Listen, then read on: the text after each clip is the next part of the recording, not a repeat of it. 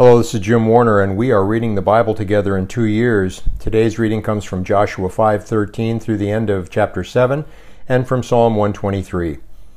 Joshua is now leading the children of Israel into the Promised Land, and he meets a heavenly person, and we can assume that this is Jesus.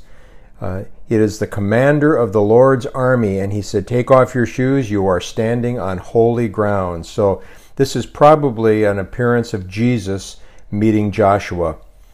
And then in chapter 6, we have the defeat of Jericho. And God instructed Joshua to have the people walk around Jericho in silence for one time each day for 6 days, and then on the seventh day march around 7 times. And then at the end they were to blow the trumpets and shout, and of course we know that the walls came down.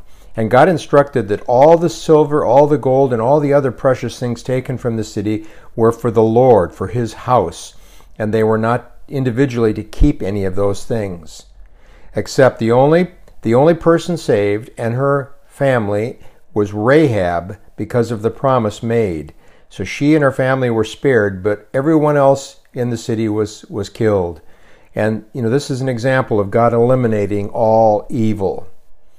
The Lord was with Joshua. This chapter ends with a strong statement. The Lord was with Joshua, and his fame spread.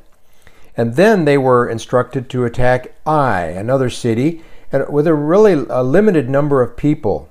But there was some disobedience, and so they were defeated. They ran and were overtaken. And God instructed Joshua to look systematically through all the tribes to find out who the guilty party was, and they discovered it was Achan.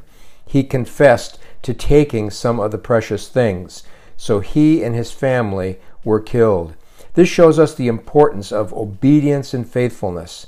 Now, we live under God's grace, so He's not asking us to be killed every time we disobey. However, there's still a lesson here that obedience and faithfulness is important. Tomorrow we will look at the second advance on the city of Ai. Then we move to Psalm 123, a very short psalm instructing us to keep our eyes on Jesus. He should be the focus of our lives. So I challenge you, I challenge myself to keep our eyes on Jesus today. Tomorrow we're going to look at Joshua 8 and Psalm 124. Keep reading the Bible. It will change your life. We'll see you tomorrow.